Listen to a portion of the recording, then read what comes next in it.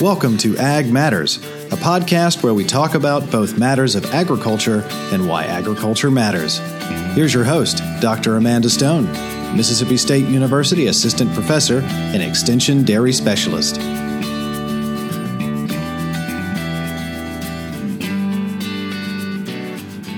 Welcome to Ag Matters. This is Dr. Amanda Stone, Mississippi State University Extension Specialist. Today we will be having two visitors actually talking about farmer stress and mental health. So please introduce yourselves. Thank you, Dr. Stone. My name is Nelson Robertson, and I work on Mississippi State University Extension Services Promise Initiative, preventing opioid misuse in the Southeast. And I'm excited to share a little bit more with you about what we're doing in regards to farm stress. Yeah, and I'm David Baez. I'm the State Health Specialist for Extension.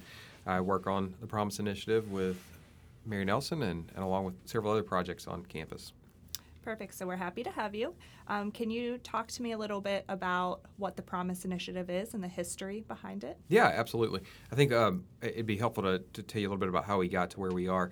Dial back about 3 years, the USDA amended a funding opportunity they've offered for many years to Extension called the Rural Health and Safety Education Mechanism, and they ask that states applying for that focus on opioid-related issues, and so we took heart and put an application in and thought we would do some work around social marketing and kind of a big picture messaging and education in rural communities around opioid misuse. And as we got the funding and got into it, we realized that we really needed to tailor our focus. That while we would continue to work in rural communities, we saw an emerging need among agricultural producers. And Mary Nelson can talk a little bit about the stress that we know that ag producers are under and why we've taken this tack. Yes, so farmers, when I read the statistic that 3 out of 4 farmers were directly impacted by opioid misuse, I knew, along with Dr. Baez, that we had to do something about this issue. And farmers experience a very unique set of stressors. Their crop yields, their debt overloads, their machinery breaking down, or their livestock becoming ill, the high interest rates, the commodity prices, as well as the weather. And a lot of these stressors are out of one's control. We can't control the weather or whether or not our livestock become ill or the tariffs that are going on currently. And these stressors just really begin piling up. And Dr. Baez can share with you a little bit more about the hazardous occupation that farming is combined with these stressors. Yeah, so we operate really kind of from a conceptual framework that because farmers have these factors that are outside of their control that drive their stress really high, and they do have an extraordinarily high risk of occupational hazard. That means things as simple as slipping off a tractor when you're getting up and you twist your ankle, or you cut your hand on a disc, or exposure to chemicals. There's a lot of things that can go wrong on a farm, and so those things may lead a producer to the emergency room or to their doctor, and that may lead to an opioid prescription that they get validly because they've got a twisted ankle or they've got a cut hand or whatever the case may be. They start taking the prescription, and wow, things are better now. Not only is it treating that cut or that bruise or that twisted ankle, it's now things don't seem so bad anymore, and that could start the cycle of addiction. Mm-hmm. And so we recognize that there's this potential for this pattern to unfold in ag communities, and we want to be a part of helping prevent that from happening. Sure, and that's a very admirable goal to have because it seems to be a problem, like Mary Nelson said. So what types of cycles are you seeing with producers? So if they get the valid prescription, then what starts happening? I would say the main thing that we're seeing is they're getting these valid prescriptions, and then it's treated the physical injury that they've had, and then next thing you know, it's treating that emotional stress, and all of a sudden it's easier to go along with your day, not worried about all the debt that has accumulated, or not worried that the floods affected you and you weren't able to get your crop in the ground this year. And it makes life a little bit easier, so to speak, and it's masking those stressors. It's not really healing those stressors, it's just masking them, and that makes us more susceptible to disease and addiction. Mm-hmm. And so then when that prescription eventually will run out, right, then what happens? So they may seek another prescription. They may show up at the doctor with another problem, be it real or not. And for folks who are really in active addiction, they may go to extreme measures, like seeking it in illegal ways. They may start by asking a neighbor for something, and anytime you use a prescription outside of what it was given for or written for, it's considered misuse. So if I have even within an individual, if I'm given the prescription for wisdom teeth extraction recovery, and 6 weeks later I pull my back out, changing an implement on the tractor, and I take an opioid at that point, that's considered misuse. So it's certainly misuse to share it with someone else. Mm-hmm. And so they may go that route, and that's common in communities to send a text message to the family group message and say, "Oh, I hurt my back. Has anybody got anything that I can have until I get to the doctor on Monday?" That happens more frequently than we would like to think. And then once those outlets have run out, people might proceed to buying pills on the street, buying them through illegal means that way. And then when that outlet runs out, they could turn to heroin.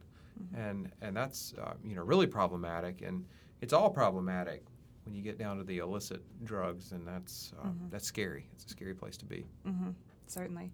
So how common is this in Mississippi? What statistics are you seeing? I can't really speak in regards to farmers specifically on statistics of opioid misuse in our state, but I can speak to our population as a whole. And I know that in last year there were enough dosage units or pills for every Mississippian man, woman, and child to have 48 pills. We are leading the nation. We're number 3. We're tied for 3rd place with Tennessee for the highest prescribing rate in the nation. Our rate is in the 90s, mid-90s per 100 people for prescribing. And our overdose rates from opioids are steadily increasing in our state as well. And there's a number of reasons for that. There's also increases in opioid misuse. But we also know that in our local rural communities, we oftentimes know who the coroner is, and we can ask the coroner, hey, please don't report that as an opioid overdose. Just say natural causes or something else. And so we really want to encourage people to report the death for what it is so that we can do something about it, because when we have that data, we can get extra funding to do something about it. Sure. And it's a disease. The stigma is really unfortunate. It's we don't criticize people for having cancer or having heart failure. The disease of addiction is something that a lot of people, and of course there's choice involved, and I don't want to undermine that, but it is, some people have a predisposition to addiction in ways that others don't, and the same people living next door to each other, subjected to the same conditions, one of them may become addicted and one of them may not because of brain chemistry. And we need to have a better understanding of that in society and in our communities so that we can deal with the stigma around that, stigma around addiction, stigma around treatment, and be willing to talk about that. Nobody criticizes someone for getting chemo if they have a cancer diagnosis. But we often talk in really hushed tones when if we know that there's somebody that's gone to treatment. Oh, they checked in to 30 days down at Pine Grove, or that's really, it shouldn't be that way. We should commend people for seeking help when they've found themselves in a troubling situation. The debt and the stress that producers are under is just remarkably difficult, and it's no wonder that some of them end up in situations like this. So we want to deal with the stigma. Yeah, and the stigma is a real thing. And before I started working with you all in health promotion, and I learned a little bit more about drugs and mental health and all of that, I I will admit that I used to hold that stigma too, because you don't know about it. You hear what other people tell you, right? And being addicted to drugs, or a drug addict as people call them, is not a good thing, right? And it's not a great thing, but it's something that happens, and it is a disease. And I wish we could fight that stigma harder, but it seems like you all are taking steps to try to fight that. So can you talk a little bit about what you're doing and how all of us can fight the stigma? Yeah, thanks for that segue. Mental health first aid is one of our leading programs that's helping us fight the stigma, and we're just super grateful that Dr. Jackson, upstairs Director of Extension, mandated that all of our extension agents be trained in mental health first aid. Mental health first aid is a curriculum that Mary Nelson likes to say, I'm going to steal your thunder. You like to say helps us be expert noticers. We're not training people to be mental health care professionals, no psychiatrists, no budding psychologists, just because you went through mental health first aid. But it does train you to recognize signs of distress that people may be in. We talk in the training about depression, anxiety. We talk about psychosis, eating disorders, substance use disorders, and we talk about suicide a lot. And we don't stop with just talking about the challenges or the problem, but we put people. We equip people with a solution, with an action plan that they can use when they are facing someone that they may think is in distress. We help deal with stigma. We talk about language. We talk about talking about dying by suicide, not committing suicide. The words we use matters. Mm-hmm. Suicide is often the outcome of a long struggle that people feel, and they didn't commit a crime by completing suicide, but and the way we describe that in our communities is important for us to think about. Mary Nelson, you want to talk about the action plan? Yes, of course. So the action plan of mental health first aid, it's called ALGEE, which is spelled ALGEE. It's different than how you would think ALGEE is spelled, and it teaches individuals how to they like to say the smaller A is approaching and how to actually approach the individual. And then you want to assess for risk of suicide or self-harm. And then you want to listen non-judgmentally throughout the time, give reassurance and information, encourage appropriate professional help, and encourage self-help and other support strategies. And not only does it teach you to be that expert noticer, but it also teaches you how to be that bridge to care and connecting individuals to appropriate professional help. And that's so important, is knowing what the resources are available close by so that you can connect someone to the help that they need.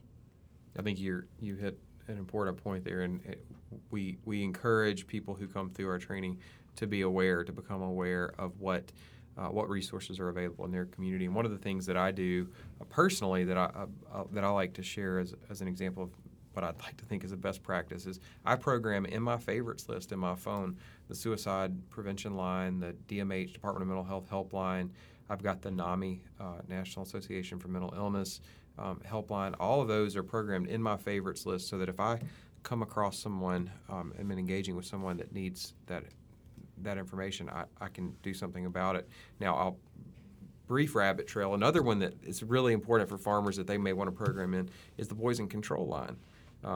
Not related to mental health, mm-hmm. but certainly handling lots and lots of chemicals. It may be important to have that programmed in as well. And I realize this is a rabbit trail, but I've used that personally in my own family with my 1-year-old, now 3-year-old, got into some Tylenol one day that we had put away, but she found a ladder and she knew that it tasted like bubble gum, and she got into it. Yeah, so that would be scary. You never know when those lines are going to come in handy. Fortunately, I've not had to use the suicide prevention line with any friends or family or people I've come across, but I never know when I will, and I know exactly where that number is stored. Sure. Well, and I've shared this with you all before and other people about my experience with not using that hotline when I wish I would have. And someone approached me about wanting to die by suicide, and it was a long conversations, months of conversations about this, and it was very difficult for me to process and to handle. And now looking back on it, however many years ago it was, I don't even remember, if I had this training, the mental health first aid before that had happened, I would have known what to do. And luckily, thankfully, that person did not end up going through with it, but it could have ended a lot differently. So mental health first aid is a very good training. And so can we cycle back to that? And can I ask you, can anybody do that? Like, can the listeners sign up for mental health first aid, or what's the process? Absolutely. So they can go on our website. We've got a webpage through Extension. In fact, if you just go to the Extension webpage, extension.msstate.edu, again, extension.msstate.edu, you can just search on Promise Initiative, or you can search on mental health first aid, and it'll take them to a place where they can complete a form, or it'll get Mary Nelson. So you want to tell them your phone number, Mary Nelson? Oh, yeah. My telephone number is 662-325-4447. 325-4447. And you can also email me as well, Mary Nelson Robertson, mnr72@msstate.edu. So we've got a cadre of folks trained in Mississippi to provide this training. We've got, I think, 17 individuals trained to provide adult mental health first aid, and we're spread all over the state. So we've got the state. We can really go anywhere in the state and provide this, and would really enjoy doing that. We've got a range of people with. We have people with a range of backgrounds trained. So we've got a lot of ag-related folks that can get out and provide the training. If we're talking to ag communities, we've got just a range of different kinds of folks that can get out and do this. We also have trainers in youth mental health first aid, and so youth mental health first aid, don't be fooled by the name of it. It's not for youth. It's for adults who work with youth. So and this has been really a lot of fun. We've been able to train a lot of 4-H volunteers across the state who work with our youth. We have 60,000 4-H'ers in Mississippi, and training our volunteers who work with those youth to recognize signs of distress in youth and those who may be considering harming themselves or suicide has been really impactful for them, and we've got great reviews. Well, and a lot of times it's the younger people, right, where the signs start showing up. We learned that in mental health first aid, right, is that a lot of them were looking at 11 years as the median age of onset, or 13 or 16, and so learning about that age group is scary as a parent, thinking that your child could be going through something at that young of an age, but it's important to catch it. It's very important. And it really teaches you, because typical adolescent development mimics some of the signs and symptoms of mental health disorders, and so it teaches you how to distinguish between the two. Which is important. Okay, so we're going to stop right here, but make sure you tune into part 2 of the segment on Ag Matters with Dr. David Buys and Mary Nelson Robertson to hear more on farmer mental health and opioid misuse and addiction. Thank you for joining us on Ag Matters. Be sure to like and subscribe, and tune in next time. Ag Matters is produced and supported by the Mississippi State University Extension Service.